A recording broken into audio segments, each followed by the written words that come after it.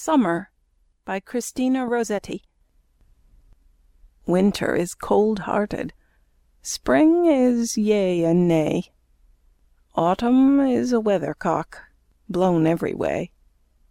Summer days for me, when every leaf is on its tree, when Robin's not a beggar, and Jenny Wren's a bride, and larks hang singing, singing, singing over the wheat fields wide, and anchored lilies ride, and the pendulum spider swings from side to side, and blue-black beetles transact business, and gnats fly in a host, and furry caterpillars hasten that no time be lost, and moths grow fat and thrive, and ladybirds arrive, before green apples blush, before green nuts embrown.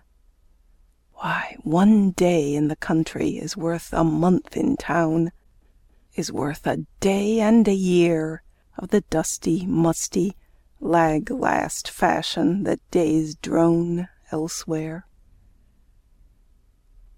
End of poem.